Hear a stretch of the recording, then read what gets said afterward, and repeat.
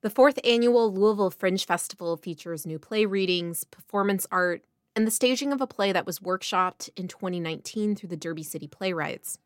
The play is called The Forest and the Flames, written by the Derby City Playwrights director. Deeper into the wilderness we fled, unable to shake them.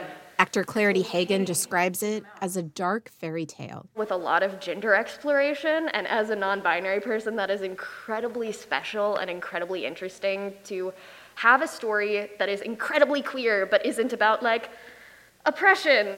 And all it took was a touch, and the pain went away. Hagan is also presenting their own work as part of the Derby City Playwrights' new play readings. Creation of new works and also the dialogue between different new works that is uniquely possible in the festival format is so important for creating new and interesting voices. The festival runs July 28th through the 31st at the Old Louisville Coffee Co-op and the Whirling Tiger.